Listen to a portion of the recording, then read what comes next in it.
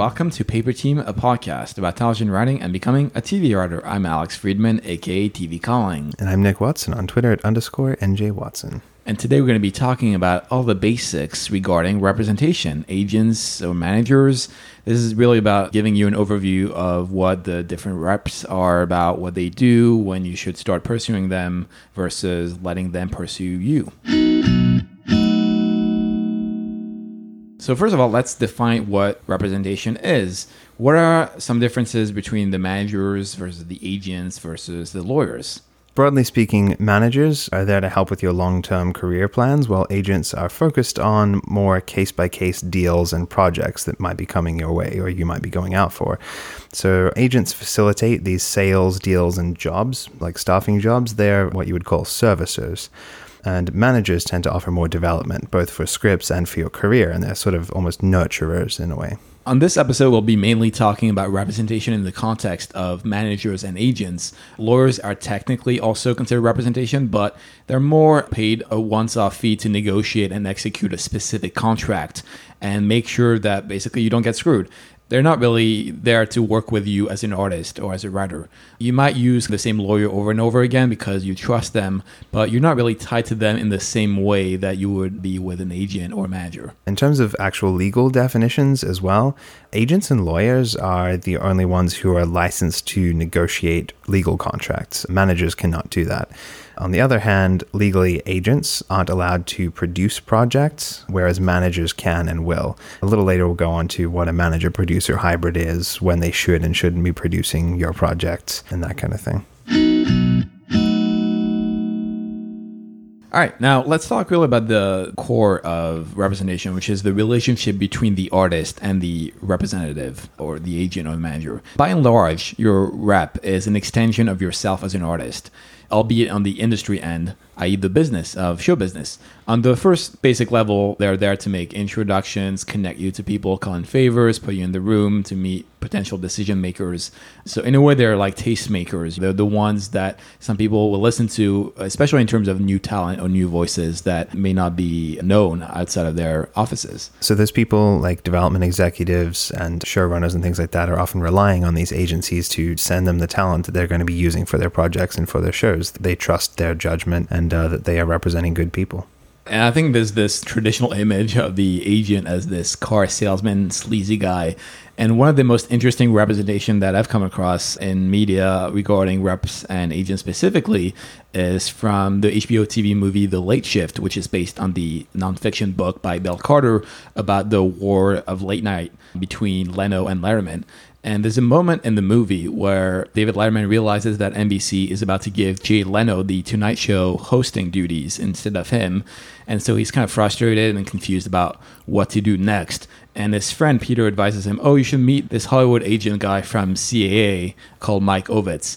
And there's this almost iconic scene in the movie where Mike Ovitz pitches himself to David Letterman. And we now go live to a production of The Late Shift featuring Nick Watson. Do you want me to do an American accent? Oh, if you can do this, will be amazing. Okay. Nick Watson as Mike Ovitz from CAA.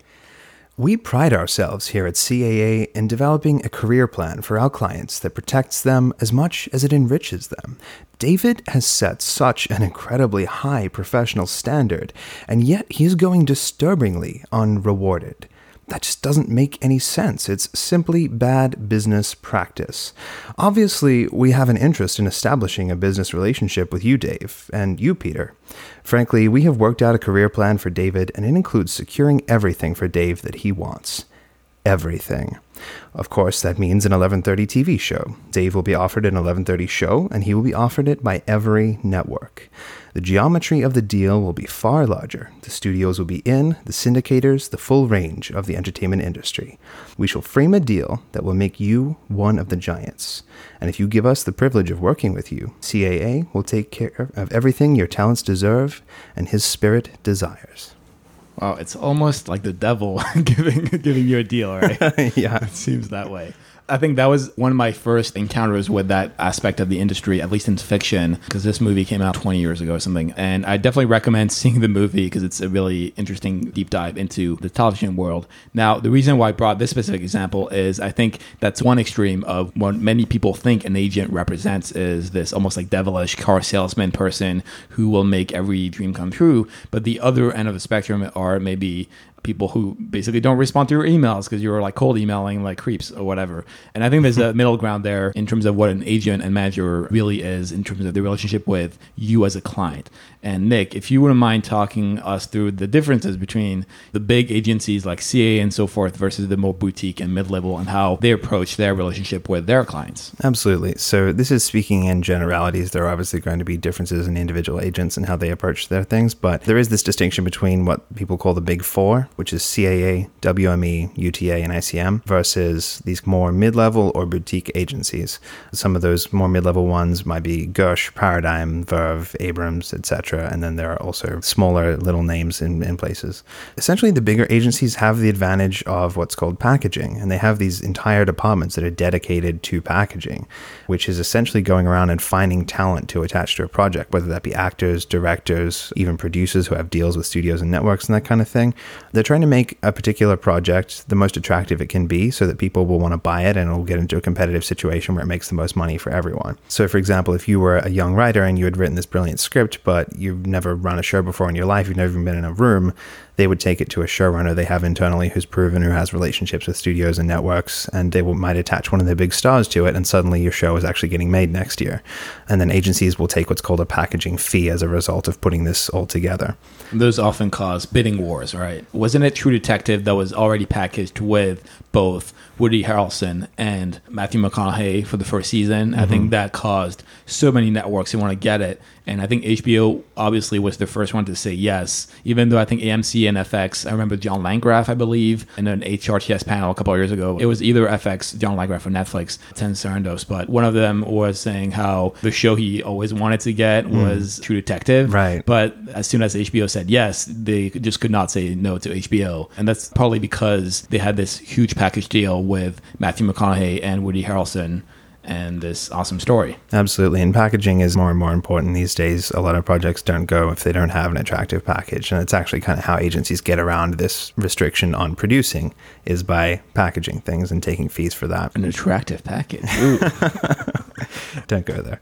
Speaking of management companies, there's a similar distinction between what are considered the big flagship management companies, places like Principato Young, 3 Arts, Gotham Group, Authentic, versus any small management company you can think of, which could be anything from one manager by themselves on their cell phone working out of their home to smaller little boutique places. And the reason there's such a big gap is because unlike agencies, you don't necessarily need a license, correct? Mm-hmm. I think that's why so many people end up becoming managers. Like there's an easier way into being a manager than there is being an actual licensed agent. Absolutely. I believe that legally, in order to be a talent agency, you require a license from the Californian government at the very least on a state level.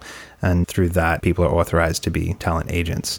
Whereas managers, as far as I'm aware, it's not a legally protected title. In the same way that you could call yourself a therapist and you don't need a psychology degree. But if you called yourself a psychiatrist, you could get in trouble because you don't have that. So I did not know there's a distinction, TIL. Yeah, there is, at least in Australia. I assume it's the same over here. Anyway, so management companies, in terms of the divide between the bigger names and the smaller names, what you're balancing here is more often bigger relationships and connections and selling power against the individual attention and carefully cultivated targeted relationships and trust that comes with an approach that it's not as scattershot and indelicate as some of the bigger companies where they might be sending out 20 writers for meetings rather than one person who has a very strong relationship and who trusts is like, hey, I've got this one writer and they're really good. You really need to meet them kind of thing. I mean, it's almost like a department store versus a really more tailored approach. Absolutely.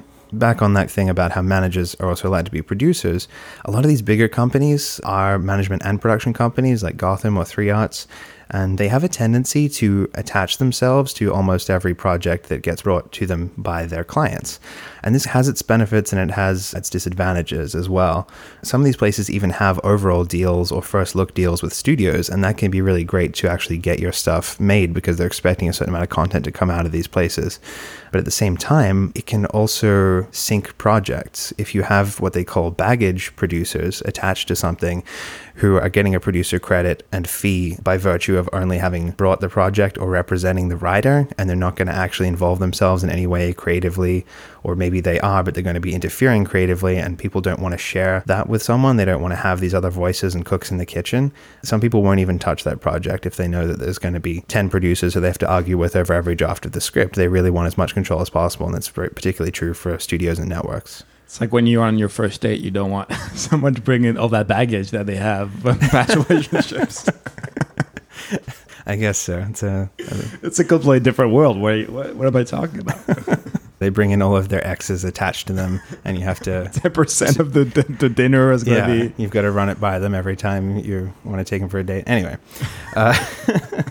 The other thing you need to watch out for there is what's called double dipping. That is when a company... Whoa. Well, I'm not talking about it dates, Alex. Get your mind out of the gutter.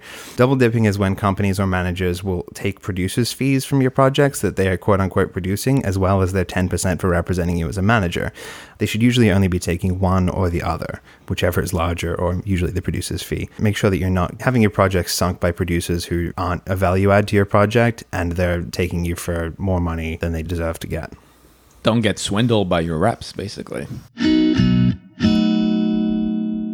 Let's move on to maybe a question many of you may have, which is, should I get a rep? Is a rep really worth it?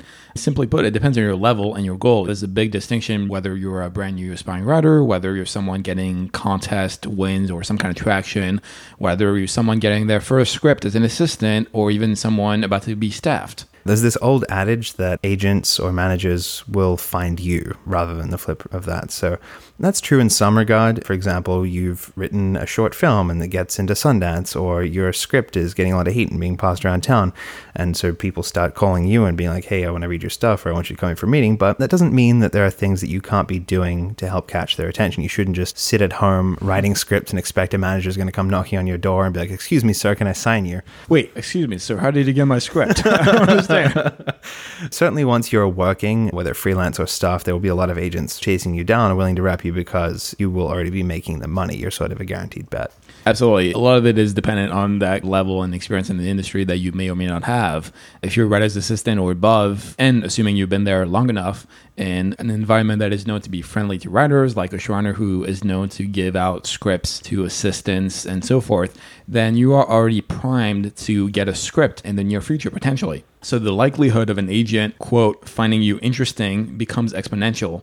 They may see an easy 10% there, but more importantly, they're already seeing someone who's been hustling, someone who's been working, and someone who's already about to get their first big break and their first credit. I have this friend who's on this HBO show right now, and I think she's the writer's assistant on it, and she just got her first script. As in, she's running an episode of the actual show, but she's not repped yet. And already she's getting approached by all these agents. And although it's an easy win, quote unquote, to get repped by X, Y, and Z, she's not really taking any of them until she finds the perfect fit for what she wants. She's in the power position here because she's already getting paid to write an episode, regardless of the agent's involvement.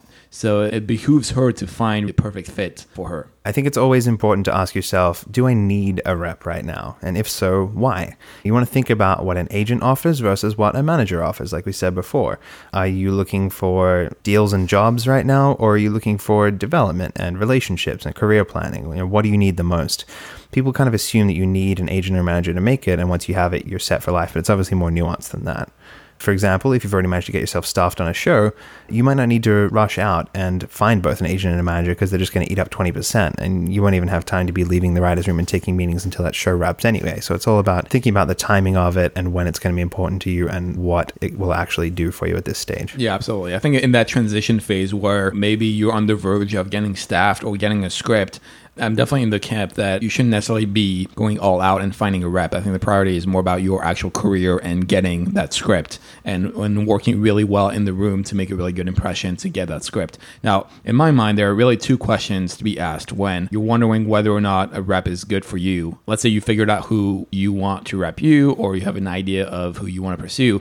There's two questions that you should ask. One is, what can an agent or manager do for me? And the other one is, what can I do for the agent or the manager? Now, the first one is, what can an agent or manager do for me? Well, first, understand that an agent is there to put you in a room and make you meet relevant people who down the line may want to hire you. Now, that means you're banking on their pre-established relationships or that of their agencies to move you forward. Let's say, Nick, you really want to get staffed on The Walking Dead. I don't understand why you went from a comedy writer to wanting to go on The Walking Dead. Sure, zombies are funny. Yeah, exactly. Why not? They're funny. Sure. So let's say your agent or your agency doesn't have that pre-existing relationship with AMC, Circle of Confusion, Skybound, Valhalla Pictures. You're going to have a tougher time breaking into that Walking Dead room than even a brand new writer who's already getting meetings with the actual showrunner of the show simply because they're repped by the same company. Right. So it actually happens a lot in TV where you have these entire rooms that are repped by maybe one or two agencies or management companies. And that's not just because the agency, or rather the management company, was involved in the creation of the show, the packaging. It's also because when staffing happens and showrunners and their assistants are reading through hundreds of scripts, they're going to gravitate more towards the people who are recommended to them. And that will obviously include people coming from their own agencies. They usually get first dibs. Yeah, first dibs, first look at all of those people. Absolutely. And they know what's happening on the show. If a vacancy is coming up and etc., all of the agents of that agency are going to be the first people to know about it. Absolutely. And that is why when you ask yourself, what can an agent or manager do for me? I don't necessarily mean on the larger scale, but really more on the specific idea that you want someone who's already had all these established networks of contacts and someone whose opinion people value and respect outside of their own agency.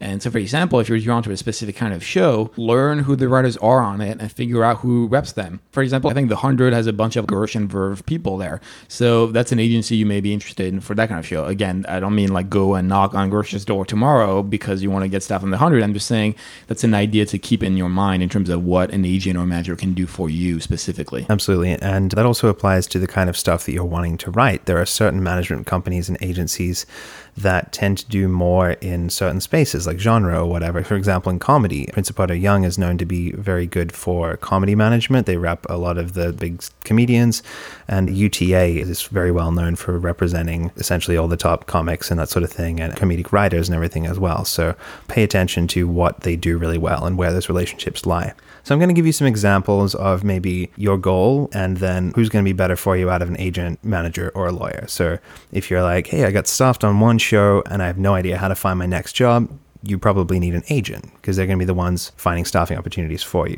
Or I have a great feature, it's getting a lot of heat and I want to put it in front of people who can buy it. Again, you probably want an agent because they're the ones who are going to be able to make those sales and those deals.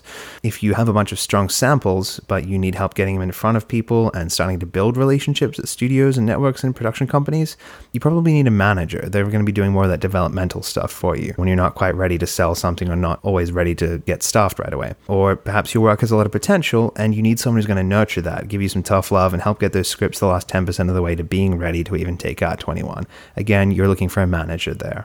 Last example, a big producer is making an offer on your script. You have no idea what anything this contract means. Should you just sign it and hope for the best? No, you want a lawyer there. So that's a very specific example of when you would take something straight to a lawyer. Although if you had an agent, they could probably help absolutely. A little as well. I think there's also, if you want to make a ban on a bunch of countries, you may need a lawyer.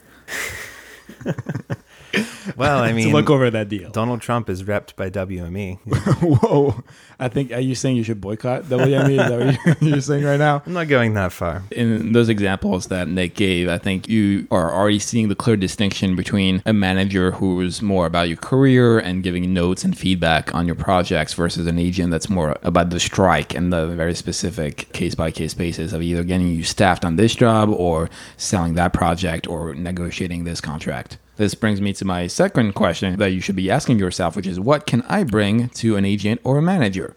Well, if you don't have anything to show, then there's no point in trying to find a rep. We've said it before, but I'll repeat it. You need material before someone can sell you. That's obvious, but it needs repeating. Assuming you have samples, then the next focus should be about you as a person and as a writer. Specifically understand what differentiates you from the thousands of people you're competing against for that staffing gig. So on the industry side, that means what jobs are you working on, either as an assistant or what have you, what contests you've won, fellowships, what have you, what relationships have you built for yourself.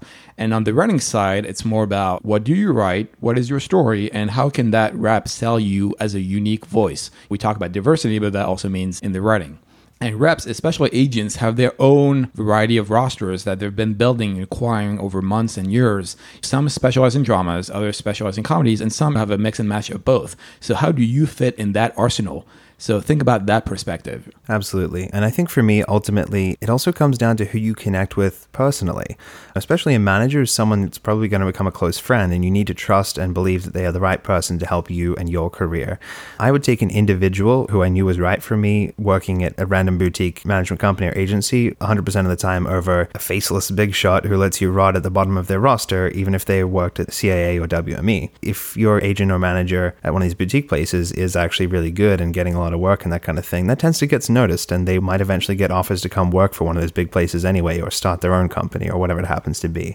And clients, more often than not, follow their rep wherever they go. They're loyal to a person, not a company. So again, it's about that one-on-one relationship a lot of the time too. I 100% agree. The same way as Nick, I would also probably go for a more boutique relationship than a big department store front if it means that I'll be lost in the picture, right? Because I'm assuming CAA or WME, these places are more concerned about selling J.J. Abrams' new pilot than getting this young staff writer repped. You're not going to be a person who's bringing them in the most money, so it's not in their best interest to be spending all their time all day servicing you. So once you're a little bit bigger and you have a career, maybe you make the jump over to a bigger agency if you find that you don't have the right opportunities. To me, the litmus test is if it's mutually wanted. We've been saying it's a relationship. If you want it as much as they want it, then that's a good relationship. If there isn't at least some level of reciprocity in that aspect, then it is not a relationship. It is unrequited love. There's the old adage about the person who controls the relationship is the one who wants it the least. And I think this is very true in this agent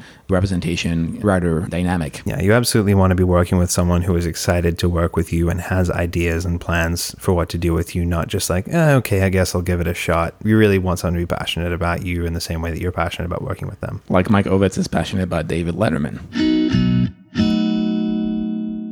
Let's delve into some common myths and frequently asked questions. Number one, Nick, do I need representation to be staffed or work in TV? No, especially not for a first job, but it gets a little more complicated than that depending on your level, both professionally and creatively. So a lot of people will get their first job through connections or luck, and then they'll find a rep from that, again, because that rep knows that you can get work and earn them money. And again, that you have decent relationships and samples going for you. But once you get to those mid and higher levels, it really does help to have particularly an agent to be competitive for staffing positions and to have access to opportunities you can't find in the same way, like when you stumbled into your first staffing gig. Once you have that first job, you have a precedence, and you need to start moving up in position and in title and pay and etc. year by year. And agents and managers are going to help a lot with that, as well as eventually selling your own shows and working on assignments and all that kind of thing. There are actually writers who have gone their whole lives without one or the other, an agent or a manager. They might just have a manager and use a lawyer to negotiate their deals, or they might just have an agent and they don't feel the need for a manager to really work with their material or their relationships or whatever. All right, question number 2. Will agents only take new clients if they are about to be staffed or have some professional writing experience? Not always. While it may make you more attractive as a client if you have some credits, this doesn't mean people without experience are going to be overlooked or ignored, especially if you have some sort of traction, be it through recommendations, through contest wins, or what have you. And a lot of baby agents or even assistants becoming agents, hip pockets, up-and-coming writers in whom they see promise for reasons that we've described above. If you don't know what hip pocketing means, it basically means unofficial representation. You're not literally signed as a client, but they may still send you out or your scripts. And usually that's someone who values your work and wants to get you out and work with you in the long term. But for one reason or another, it doesn't make sense for them to fully commit to this contract. So for example, if they're an assistant, then that means they're not licensed to be an agent yet. So they have no real rights to signing you as a client, obviously. Question number 3 is, should I get a manager or agent first? And are they mutually exclusive? Common wisdom says it's often better and or easier to get a manager first, which does make sense from the perspective of developing your career and your work and getting you to a place you're actually ready to go out and get a job and take your stuff to be read by people around town. You don't actually need a manager to get an agent or vice versa. Often once you have one of them, they will connect you up with people that they trust and that they work with a lot, and then they'll kind of become your team. Your real team, not your paper team. Question number 4, and I hear this one a lot. I've got an agent now. Am I set for life? I never have to worry again. They're going to do all the work for me? Yeah, of course, Nick. No, definitely not. Just because you're represented doesn't mean you'll get staffed or sell pilots or what have you. That is why staffing season is so dreaded by everyone. It's such a competitive market. Some of it is based on talent, some of it is based on relationship, and some of it is based on timing. Some call it luck, I call it timing. An agent will get you through the door, but it will still be up to you to nail those meetings and nail the scripts and so on. Again, it's about building those relationships and capitalizing on them at the right time and the right moment. And the scary thing about this as a career in this industry is that you might work for several years on shows and you might sell a script and be the hottest thing in town one moment, and then you might go a year without working anywhere. It's just the fact of how it all kind of plays out. So you need to be prepared that having an agent or representation isn't going to guarantee you a steady career of jobs. You need to be putting that work in yourself and having good luck as well. Yeah, and welcome new listeners to really a happy show. Anyway, last question for the podcast, this episode rather. Let's say I want to rep. Should I just approach them directly? I see them at McDonald's for some reason, or should I just cold query them? Where should I go? Typically, no. This might work for some managers at a little boutique or young, recently promoted agents, especially if they're just starting out and building their roster. They might actually read a query and consider you if it sounds interesting. But that works maybe one time out of 100, and that's probably being generous. You want to try and get an introduction from a mutual friend or a client of theirs or their assistant, someone who they trust who has read your stuff and can vouch that reading you is worth their time. Approaching reps is similar to basically any other networking or industry relationship, meaning it is a relationship. We've already covered at length in previous episodes how networking works in Hollywood and how to approach people about your scripts. In fact, for more info on that, you can check our episodes PT05 called Networking 101, 7th episode called Following Up Without Seeming Desperate, and our most recent episode, actually, or the second to last most recent episode, the 29th episode called Getting Your TV Script Read. And you can just go to paperteam / the number of the episode to get it directly. So paperteam.co/5, paperteam.co/7, and paperteam.co/29. All right, Nick, what are some takeaways? Number 1, know the difference between agent, manager, and a lawyer and what they can and can't do for you. So typically, agents find jobs and close deals, and managers are there to help develop your projects and your career. And number 2, the dynamic between the rep and the writer is still a relationship. When deciding whether an agent is right for you, ask yourself what they can do for you, but also what you can do for them. And number 3, the best way to get a rep is by doing the same things that you should already be doing as a writer. And that's turning out good samples, it's building your relationships, and finding a way to get read and noticed. Cool. And do we have any resources for our dear listeners? There is a book called How to Manage Your Agent by Chad Gervich, who is the same guy who wrote Small Screen, Big Picture, which is a really great book you should check out as well. I think we've previously included it as a resource. And that covers the whole gamut of questions regarding agents and working with one and their careers and all that kind of thing. How to Manage Your Agent, right? That's the name of it? How to Manage Your Agent, yeah. Cool. And my own resource is going to be a blog post from my own website called How to Get an Agent. And it is actually a post from this guy called Jacob Michaels, who years ago posted on the Yahoo LA TV writers group about simply getting an agent. He's a TV-led agent, and he basically gave a broad overview on what you should and should not do. And the number one advice is obviously write a lot of really good stuff, obviously. And 6 years later, it is still very relevant, and we will be posting both of those links, both my link and the link for the Chad Gervich book on our show notes at paperteam.co/31. And that brings us to the end of our episode. As always, thank you so much for taking the time to listen to us. You can get the show notes for this episode at paperteam.co/31. And as always, you can also leave us a review, preferably on iTunes at paperteam.co/iTunes. Yeah, those reviews are going to help us get new listeners, build our community, and keep bringing you cool stuff. And I'm on Twitter at TV Calling. I'm at _NJ Watson. If you have any thoughts, feedback, opinions, you can send them by email at ask@paperteam.co. Next week, a good friend of mine and everyone's, Jimmy. And mine. We have 89 mutual friends on Facebook. So I think by definition, he's a good friend of mine also. Yeah, so Jimmy Nguyen's going to join us, and he's going to talk about being a producer and what that even means. He worked on the little known documentary called Showrunners. You may have seen it. It's on Netflix. It has everyone you love in it. Pretty much, yeah. Yeah. We'll see you next week. See you then.